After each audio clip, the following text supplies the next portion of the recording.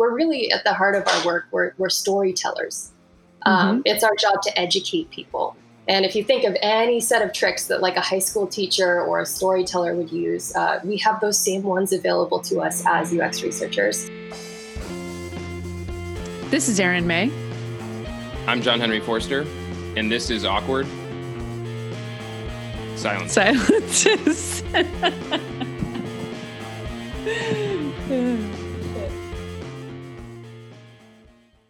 Hello, everybody, and welcome back to Awkward Silences. We are here today with Caitria O'Neill. She's a UX researcher, formerly of Airbnb, and heading to Google in just a couple weeks here. So we caught her in between gigs, and we're here to talk about a really important topic.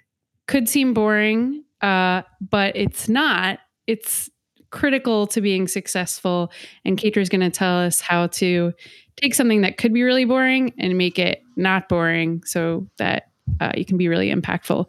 And that thing is research reports and research findings, and how to put them together and to share them with your teams to be very successful and impactful in your research work. So thanks so much for joining us to school us on all things research reporting, Caitria.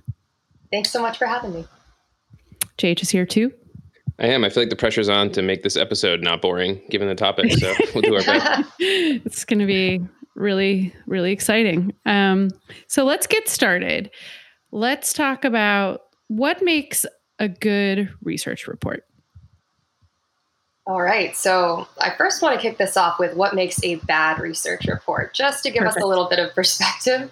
I bet everybody has experienced finding some amazing nugget of information in a report that was made, 4 years ago after you joined the organization, or finding that, something that you just discovered isn't that new. And the problem is often that the good information is buried in a bad report.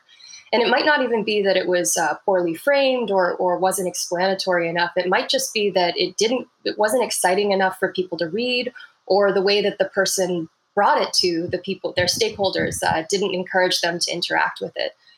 So the things that make a good research report are making it big. The big three for me are enjoyable, informative, and actionable. And I can double tap on each of those if you guys are interested. Yeah, please. Okay, so with enjoyable, I put that first. It's not the most important thing, but this is one of the biggest ways to make impact. It's to get people to interact with your research. And making it enjoyable means making it the kind of thing that people want to read. If you write a report that people don't want to read and don't read, it doesn't have any impact, even if it had the best possible insights in it. So making it enjoyable for me means using things like themes, memes on occasion, jokes, emojis. Basically, you're trying to come up with some kind of narrative tool that will help the reader, first of all, get engaged in the topic, and then pull all the way through all of those possibly dry details. So for some things, I find in companies like Facebook, they were always coming up with crazy code names for things. And one of those names internally was Balto. And that turned into a wolves in space theme at some point on the team. And I just went with it. Every single report that I put out there had a wolf somewhere in space. I had to create some of the images on my own at some point. They looked terrible, but it got people pretty excited. And you'd get people reading the reports and referring to them as, the one with the wolf and the sunglasses. I had another set of reports where I was working on date flexibility at Airbnb. And this wasn't even an image. I just titled the emails to all of my stakeholders about the results as weird flex, but okay. And it summed up the whole thing. It was like, people were like, it was usable, but they were like, it kind of messed with their mental model. And people in meetings that I wasn't even attending were referring to it as the weird flex. Nice. So it's using just any kind of memory trick. We're really at the heart of our work. We're storytellers. It's our job to educate people. And if you think of any set of tricks that like a high school teacher or a storyteller would use, we have those same ones available to us as UX researchers. And it's a big part of our work because, again, I've seen amazing findings crumble into dust in wikis just because no one got excited or no one kind of knew what thread to pull to find them. Does Does the delivery channel matter at all? Like, does it matter if it's like a slide deck or, a written doc or a wiki or can you do all these things, in any of those formats? That's an excellent question. I think it's a little bit easier to use memes and kind of images and stuff like that when you're using a deck. And that's a great thing for both presentation and then also to kind of like keep the findings in and share with people in an evergreen way. But for a written report, it might need to be cleaned up a little bit. There's not as much space in the borders and the margins for emojis and stuff. So I do find written reports are a little bit drier. And then it's really, when you're thinking of the storytelling tool, then it's the narrative arc that's really important. It's those bullet points that frame the whole thing. What are the top 3 sections? That's the storytelling tool.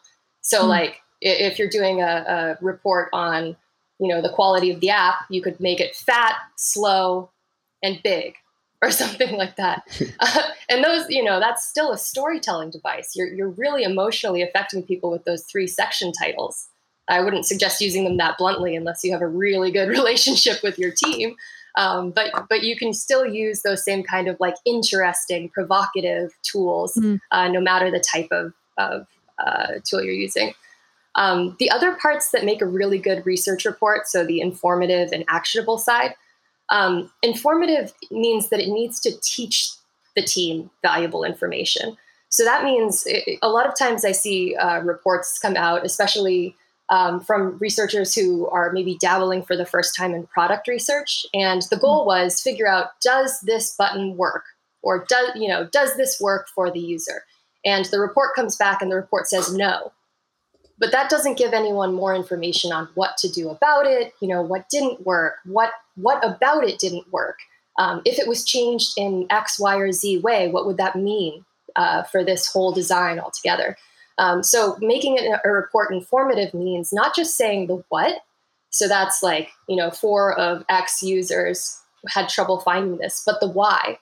And so that digs into things like their reactions. They just didn't see it. Their mental models. It looked like this other thing. So that's why all of these people thought it behaved in a different way. You can really start teaching someone about what about the design was not sufficient. And you can also start, when you look into mental models, you can start doing mini audits, like showing people, oh, if everyone thought it did work this way, or it should work a different way, here's how it works on these other apps. And that's what informed them. So basically your goal is to have the designer come away, not saying like, I did it, or I didn't do it, now I feel bad, but rather being a better designer because of all the information you gave them. Right. And then the last bit is actionable. So you're really targeting this stuff. You can write an amazing report about like all the ways that the button was invisible to people. But again, you need people to act on it in the short term.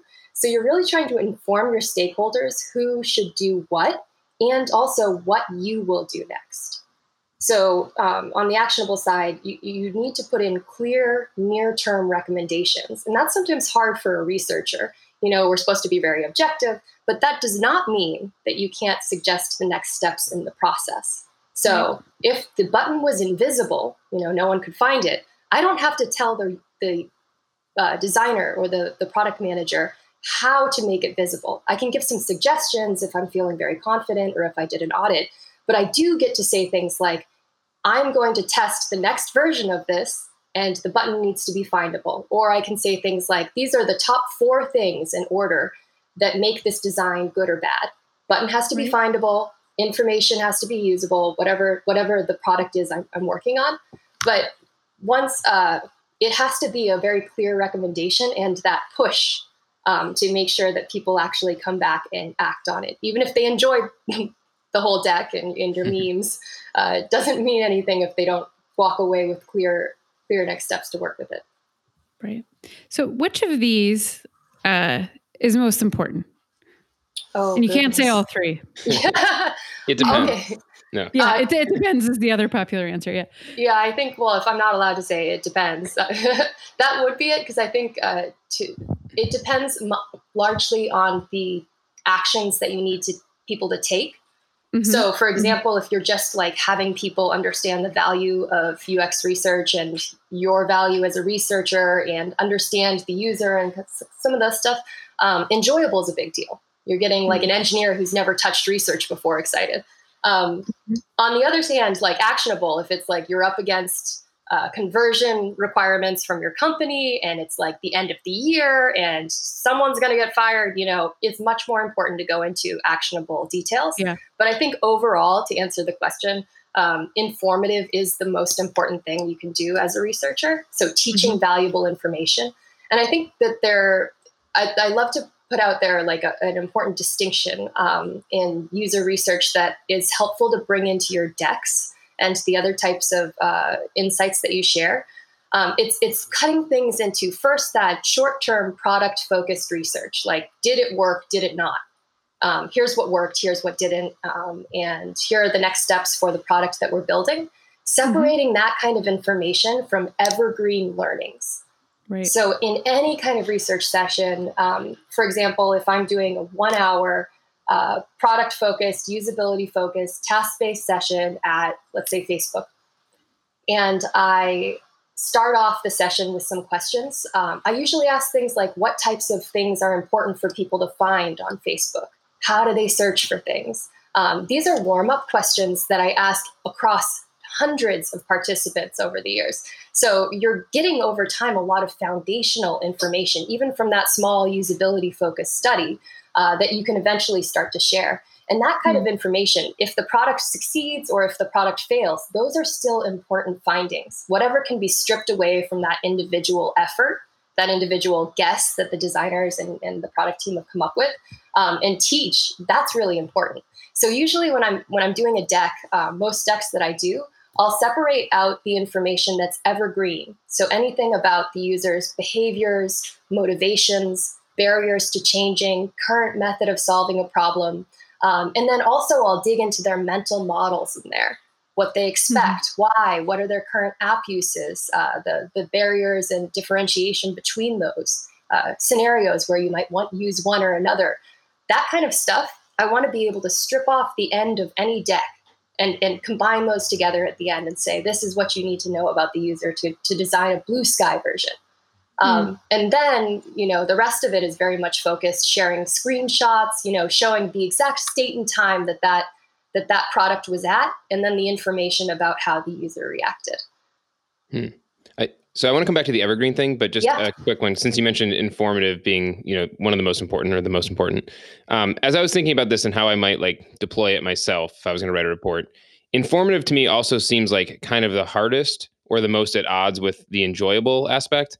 Because the first thing that comes to mind for me is informative. It's like, okay, just throw everything in, and then you get this really dense, hard to navigate report, which is probably boring. So how do you do informative in a way that doesn't hurt the enjoyability? So I think that as a UX researcher, you can take the position of being a product leader by helping define and redefine and share in your decks the brief of what the product ideally should do. So that means, if I'm looking at the product and it does X, Y, and Z, in my brief, I can say, in the deck, I can say that this is the most important thing that this needs to do. The user needs to be able to find the booking button. This is the second most important thing. The user has to feel engaged. But by ordering those two, I can take a position and say that it's more important that this is usable than that it is engaging. So I can basically, by taking a firm point of view on what the product should do, I can start to winnow down the amount of information that I should be sharing. And it's really, I don't think I've worded that very well, but it's a... No, you have. Yeah, please. No, I think it's really interesting because you said something interesting also before, right? Which was that researchers are supposed to be objective, right? But that doesn't mean that you don't come out of a study without actionable stuff, whatever you want to call that, opinions or whatever, right? And so you're talking about that a little bit again in the context of part of how you make your very informative deck approachable and not just, gobs of information overload is taking a little bit of a stand and a point of view. How do you thread that needle, right? Between the coming to a point of view and to an opinion and shaping even the product vision but also this objectivity. How does that all come together? It's a backflip for sure, but I think it's similar to the ones that we execute when trying to give really objective information without hurting the designer or the product team's feelings, right? So there was a POV, and we're saying it did or didn't, match up to it. So it's almost like working with your product team to understand their POV and why they think this is the most important thing for the product or that. And then also to educate them about what the user's needs are compared with those other, product needs, for example. So part one is having a dialogue with your team. So you're not just coming in at the end of the process saying, here's what we actually are trying to do. These are words they should have heard in meetings and stuff like that, or your other briefs. Two, you can start building it into other parts of the product process before your deck comes out, before your insights come out. So that might look like writing in a set of user needs or user goals or just even user statements into an experiment plan or a product description, working with the team for that. And then you can point back at it and say like, hey, these are things that it did or didn't do. And then at the end, it's a little bit more about framing. So I'll use an example from Airbnb. Airbnb has several tiers of different types of merchandise now. So that means they have the luxe version, which is really expensive, like $5,000 a night. There's a butler included. And then they have, a 1-bedroom with a cat lady. And, you're sleeping on her couch in a spare room that her child left many years before. There's very different levels. And what I was trying to do with the team when I just joined was figure out, what does a luxury accommodation page look like? It can't look like the one that we already have. It can't look like the cat lady's home. But what is luxury? And it's extremely hard for people to, for us to find people in the, over $800,000 per year income range to talk to. So this is, you can't just do easy research on this either.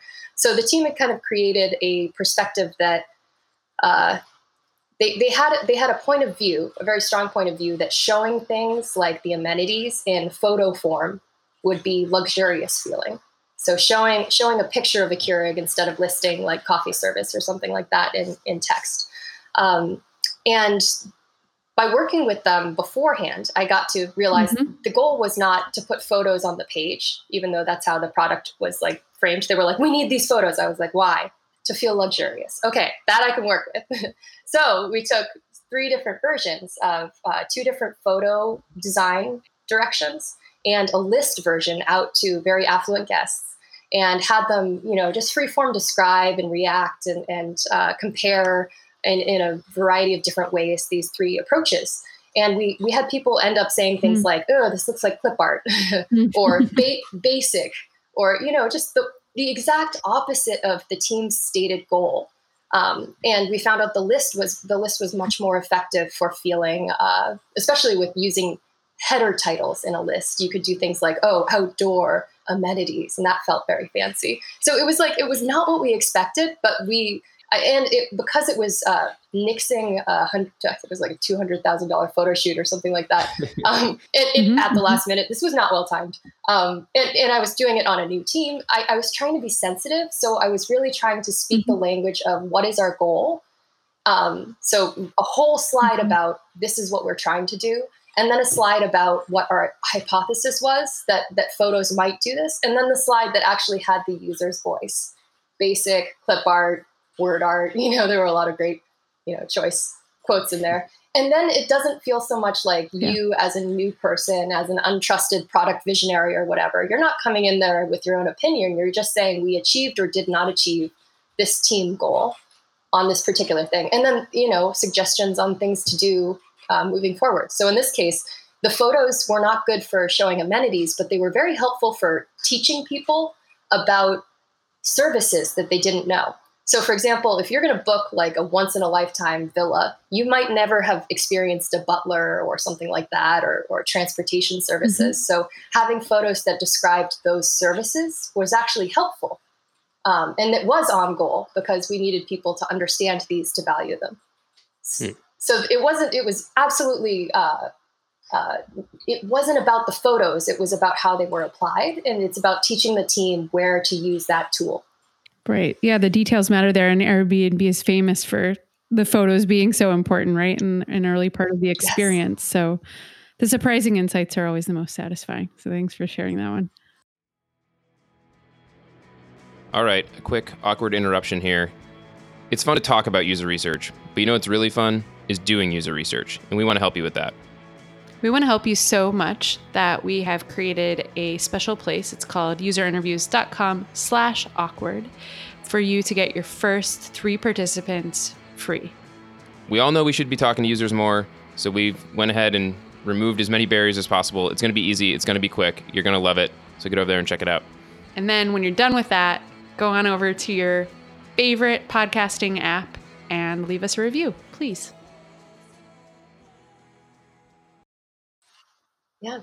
Could we do a quick tangent back to the evergreen insights you mentioned? Like, do you actually have, or do you tend to build out reports for those? And do you employ the same sort of tricks of making them, I don't want to call them tricks, but like same tactics, I guess that's not even a better word, the same approach of making them enjoyable and informative and stuff. And is it just like grow forever, or like, what does that actually look like? Because it seems really interesting. I think that's my method of making my decks, separating them into evergreen and then more actionable product insights, helps me do something else that is in my toolbox, which is research reviews. Whenever I join a team or whenever I start working on a new product, I have to learn a lot immediately. I have to read through all of the research that's ever happened and, look at the dashboards that exist for this and interview people about the product attempts that have happened in the past, look at experiment results, things like that. So I'm already doing that human computer thing and crunching a whole bunch of information. And for me, I also realized that teams are not, what's the way to say this? Teams change frequently in tech. So you're going to have people who are joining and having that same experience of needing to get up to speed and know all of this information and really understand that evergreen stuff, as well as you. So I find it's a great opportunity whenever I'm getting started with a topic or a team to create a research review that briefly summarizes what we know about a topic. So I'll use an example from, let's say Airbnb. So for example, the team had just put in an autocomplete system for Airbnb. They hadn't had an autocomplete or an auto-suggest system for a while. I knew that we were going to be starting to do some experimentation moving forward in the future. And we didn't have a lot of information collected about what autocomplete should do ideally, or query understanding, how the search system works. So as I was learning about it and starting to work with that team, I just started collecting everything into 2 big research reports around how people search on Airbnb, mental models, the types of terms, their navigation through the site, where they land, the types of things they're looking for, the ways that they make decisions when they land on search results, all those sorts of things. And then another one around autocomplete and the types of queries people enter, the types of things that they click on when they're shown a set of results, all of that kind of information. There was some research already done on it. So you can pull out and then cite basic principles. And then you can also identify when you're doing this process what information we still don't know. So if you're approaching a topic and you're like, okay, well, I don't know any of these things, so I have to find the reports that tell me this, or if they don't exist, I have to do that. It's a good way to go through and kind of like identify what the next big need might be for research as well. And then when I'm creating these evergreen reports, I find that I just chop those sections off and then add them on. And so with a research review, you shouldn't have all of the information or like every slide. You should have the point of all of that research as one slide and then have a double click into everything else. Basically, if you can give people a way to self-service this stuff, you do a lot less time in one-on-ones and explaining the stuff to people. So it does sound like the evergreen can, maybe this is, why do they call it evergreen? Because they're okay, I get it. It grows year round, but like, it's also like it's a forest, right? It's massive. I mean, like, you're like there for a year and you put the slides together and now we have 100 slides, but we just got to the main point. So we're back down to 10 slides, but how do you manage this over time? And obviously this is a whole other topic in terms of insight management, but, how do you, right. Yeah. Like how does it scale, and does the validity of the quote unquote evergreen information have an expiration date? Are you pruning the forest over time? Right? Like, let's go with this metaphor as much this as is so good. possible. Yeah. But yeah, right. Like, how do you keep it? And this is related, I think, to the topic of just sort of good reports in general. How do you keep this growing,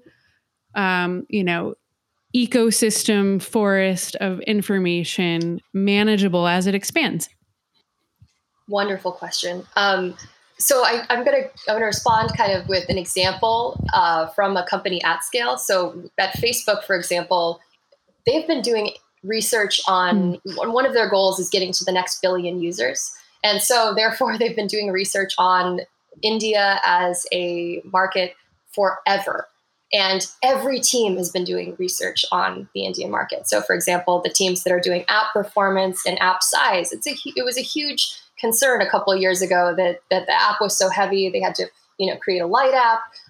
People are also looking into the cultural implications of Facebook or WhatsApp in India, or looking into the safety issues. For example, like many people might use one email for accounts. So there's just an incredible amount of information pouring out of every team at Facebook.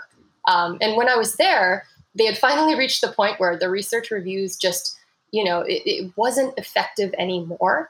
But the best next step that they had gotten to before I left was having rolling research reviews committed to and created by a set of teams. So it was almost, I think it was like either quarterly or by half. They were going through that research review, that kind of document that should teach you all of the stuff you need to onboard about this topic. They were going through at least every half year and adding new information and changing it out.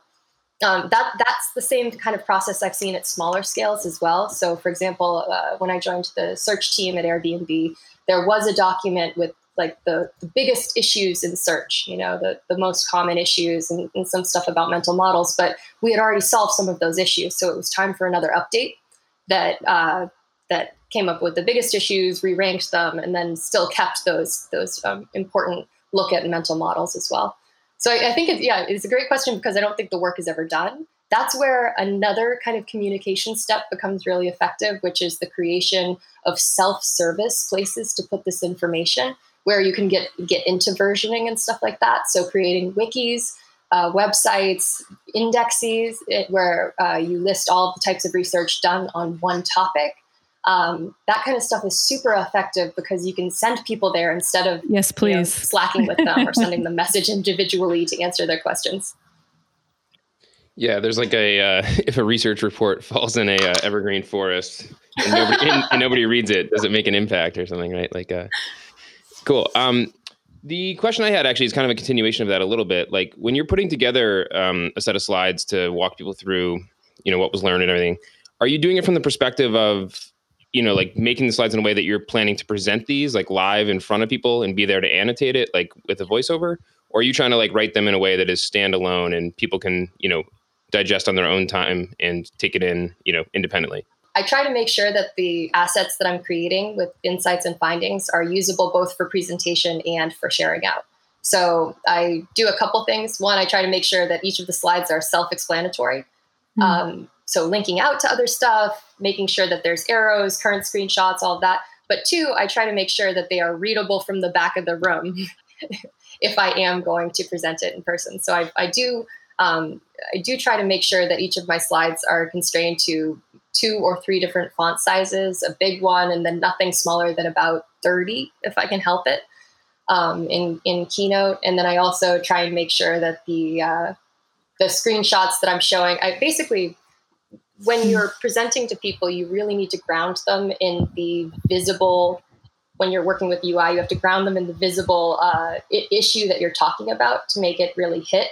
So I space my information really widely across these slides, show a big close-up of what I'm talking about, an arrow pointing right at it, some audits. The next slide might be a whole bunch of ways that other sites do it, actual screenshots. I try to stay super visual. Do you include video or images of your participants at all, or? Yes, but only where it actually will make a difference. I find that people don't click on those play button symbols in decks very often. And so if I'm going to give a presentation and I think it will be a nice effect, I might include it, but rarely otherwise.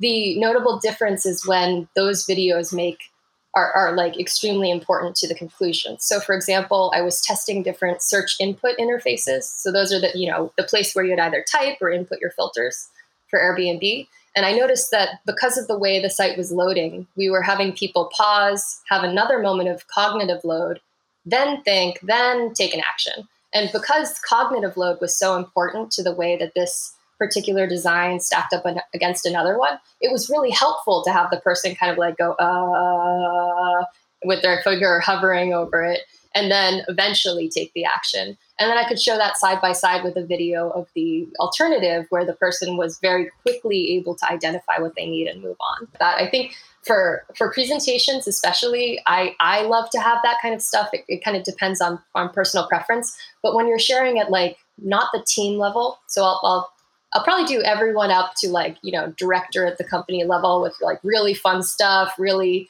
irreverent language. But once you get up to sharing at like maybe a C level of team meeting or something like that, or a full company event, I do recommend polishing up and kind of formalizing some of the tone and really focusing even less on the data, except for where it supports that overall narrative.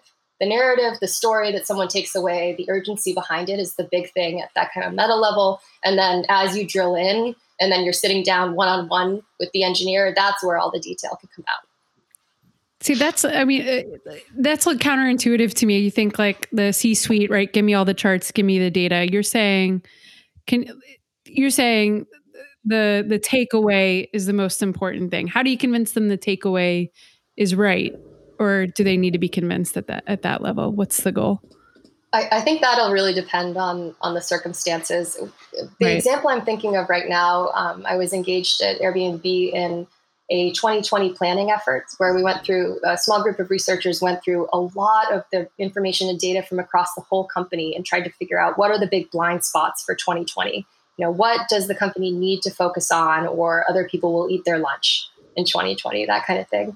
And for that, there's so much information. I think we came up with a set of 7 different meta themes, and then combined that into, a group of 5 that we dug deeper into for several months with more research. And, there's so much data, there's so many charts at that point that it's overwhelming. People shut down.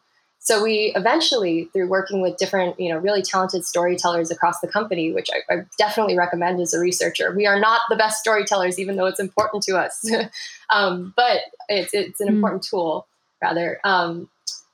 By working with really talented storytellers across the company, we were able to kind of break it all down into a 2-part message that really spoke to people.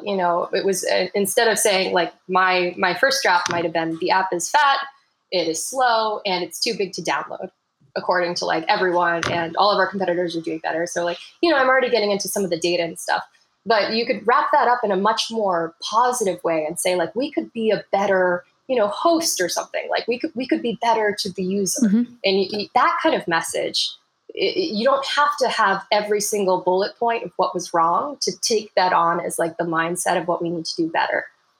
So yeah, the whole company doesn't need to know the exact app size. The whole company doesn't need to know the exact rate of bugs or, a big issue between competitors, but they do need to know that the big focus is treating the user in this particular way moving forward.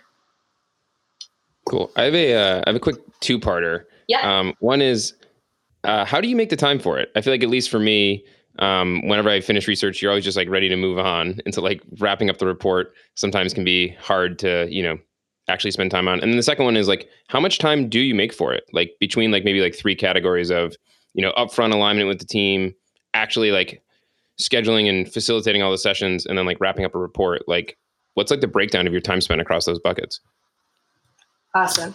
I think I move pretty fast on this stuff, but it's only because I use a ton of tricks and just speed methods to make sure that I don't have to spend a ton of time on each. I think if I was sitting down and like really, giving it my all, any of these stages could take a ton of time. So in terms of upfront, I try to make sure that I am engaged before any research is done with product planning. So it does take a little bit of time, but it means, for example, having people send me their one pagers for product description, the experiment plan and timeline, experiment results and their hypotheses, those kinds of things. It's like an open door policy where I just want the team to know that I should be engaged in interpreting and hypothesizing what the user is experiencing in the product. And then that means that I kind of have an eye on what people think the answers and the questions are, so that I can frame the report in a way that answers those questions or validates or invalidates those answers. So I'd say, like, upfront, I don't know how to give a good time estimate, but I will describe, like, for a typical study, let's say a usability study where the product is in flight. We're trying to figure out what to build. It's iterative. For one of those sessions, I will generally throw a meeting where I have the product manager, the designers, data scientists, and maybe one or two of the front-end folks come and sit down and then go through where the product's at. So have the designer walk through and then take down everyone's questions, what they're worried about, what they hypothesize. And then I add those to my own questions that I have about the product at that stage. So that I have some insight into what this study ideally needs to answer. I frame my questions around that, but I also know, kind of from that point on, I know what the report needs to say. So I'm already able to have, like, a template for my notes before I start my sessions. So I know for each session, I need to answer these different 5 categories. I need details on this. I can almost spreadsheet it out at that point. So the upfront time is one meeting, and then framing the questions and, dealing with the prototypes and all of that. I'd say, like, maybe half a day to a day of upfront time to prepare for the study. The study themselves, I generally take a day to 2 days, depending on the number of people that I'm actually going to interview. I'll generally do, like, I'm doing more in the 8 range to the 10 range recently because of the types of questions I've been asking, but generally 8 to 10. And then one of the speed up methods I use at that time is I have those 5 topics or however many topics I know I need to get to per interview. I first of all take notes almost real time, jotting down time signatures when something touches any of those points. And then I schedule about 15 to 30 minutes in between sessions where I fill out a rubric that answers for each participant.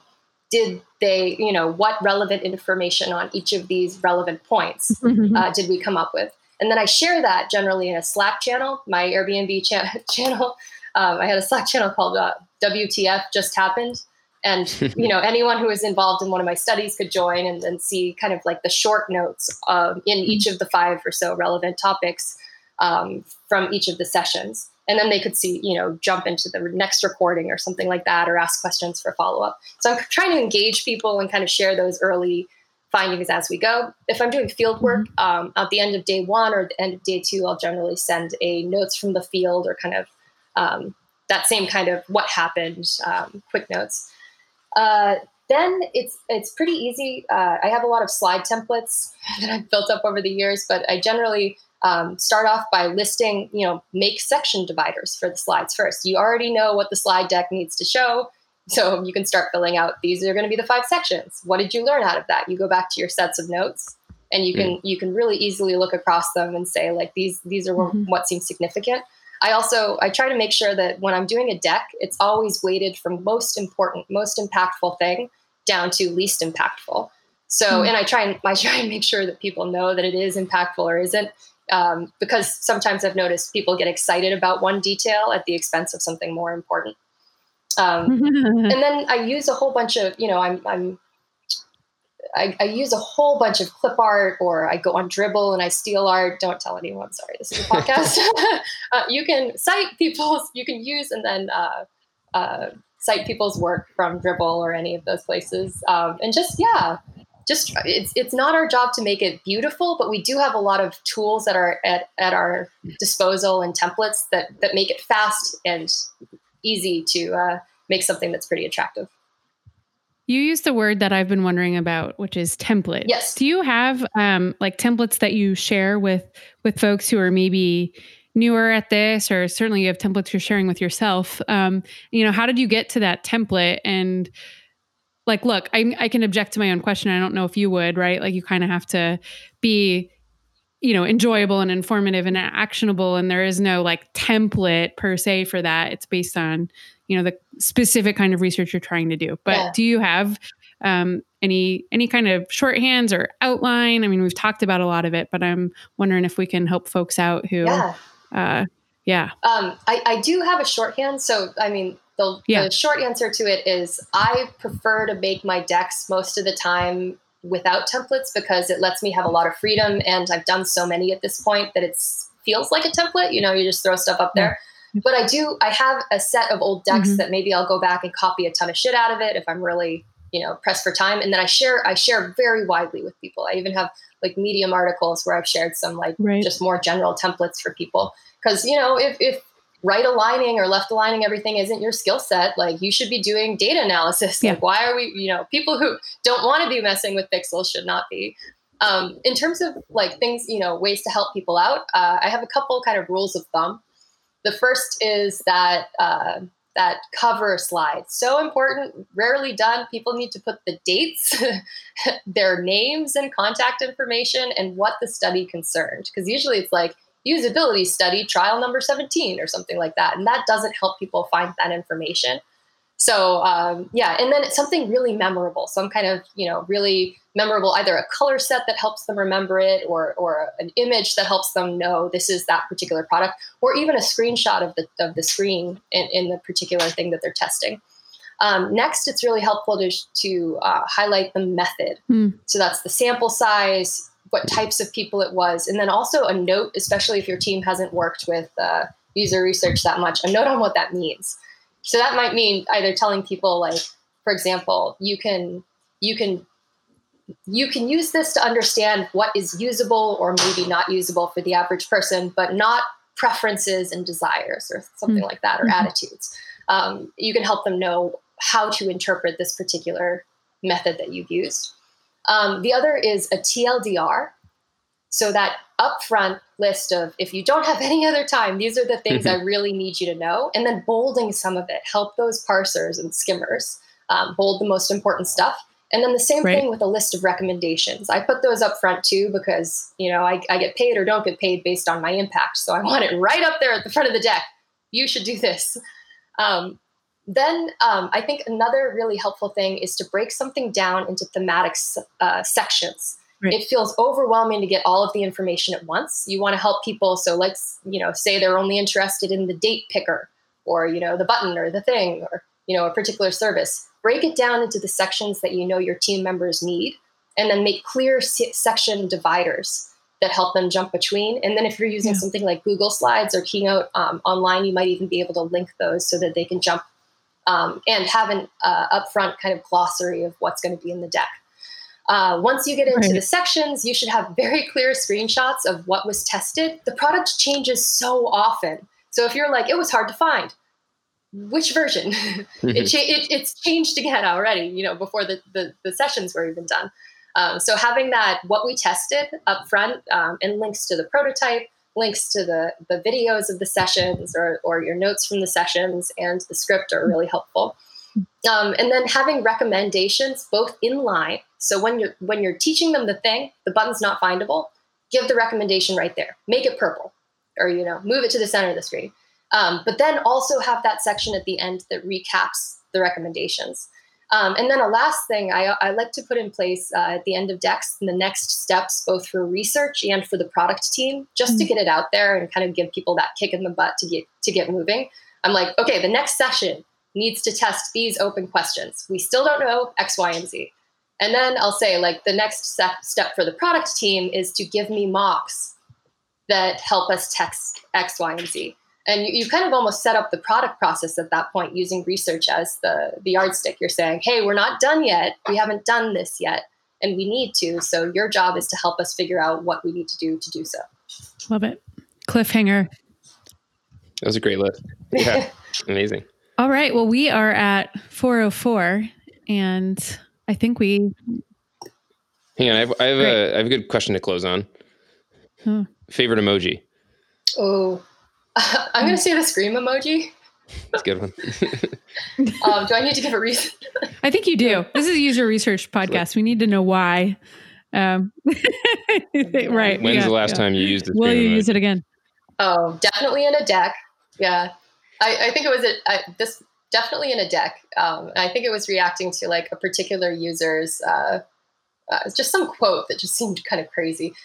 This hasn't happened recently. I haven't worked at Facebook in years, but I worked there during the election.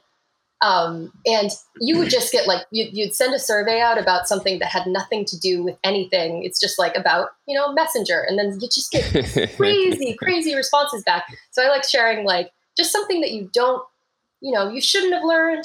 It came out of the person's mouth. Share that with the scream emoji. And then it kind of like, it helps bring humor out in some of the responses. Well, JH, now you have to say what your favorite emoji is. That's true. Oh, what did I say? We did this as an onboarding thing the other day. What did I say? I said I like the eyes, like they're kind of glancing to the side. I think you can use that in a lot of different ways. I'm a big fan of the ghost emoji, just kind of playful. Ghost is good, yeah. Yeah. Aaron, what was yours? Well, now I'm trying to think. I should just let Slack tell me what it is because it knows which one I use the most often, doesn't it? Yeah, but that doesn't mean it's your favorite. You know what I mean? Well, like the plus symbol, favorite. Like, it's a lot of use, but that's always favorite. I do use the heavy plus sign quite a bit. Balloon's another great one. And last pro tip, when I'm sharing findings, I put emojis in the email title and it gets people to click.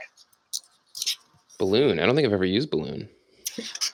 Bro, my favorite? I like the shrug and the face palm. Those are my two. The shrug, yeah, the shrug ones are good.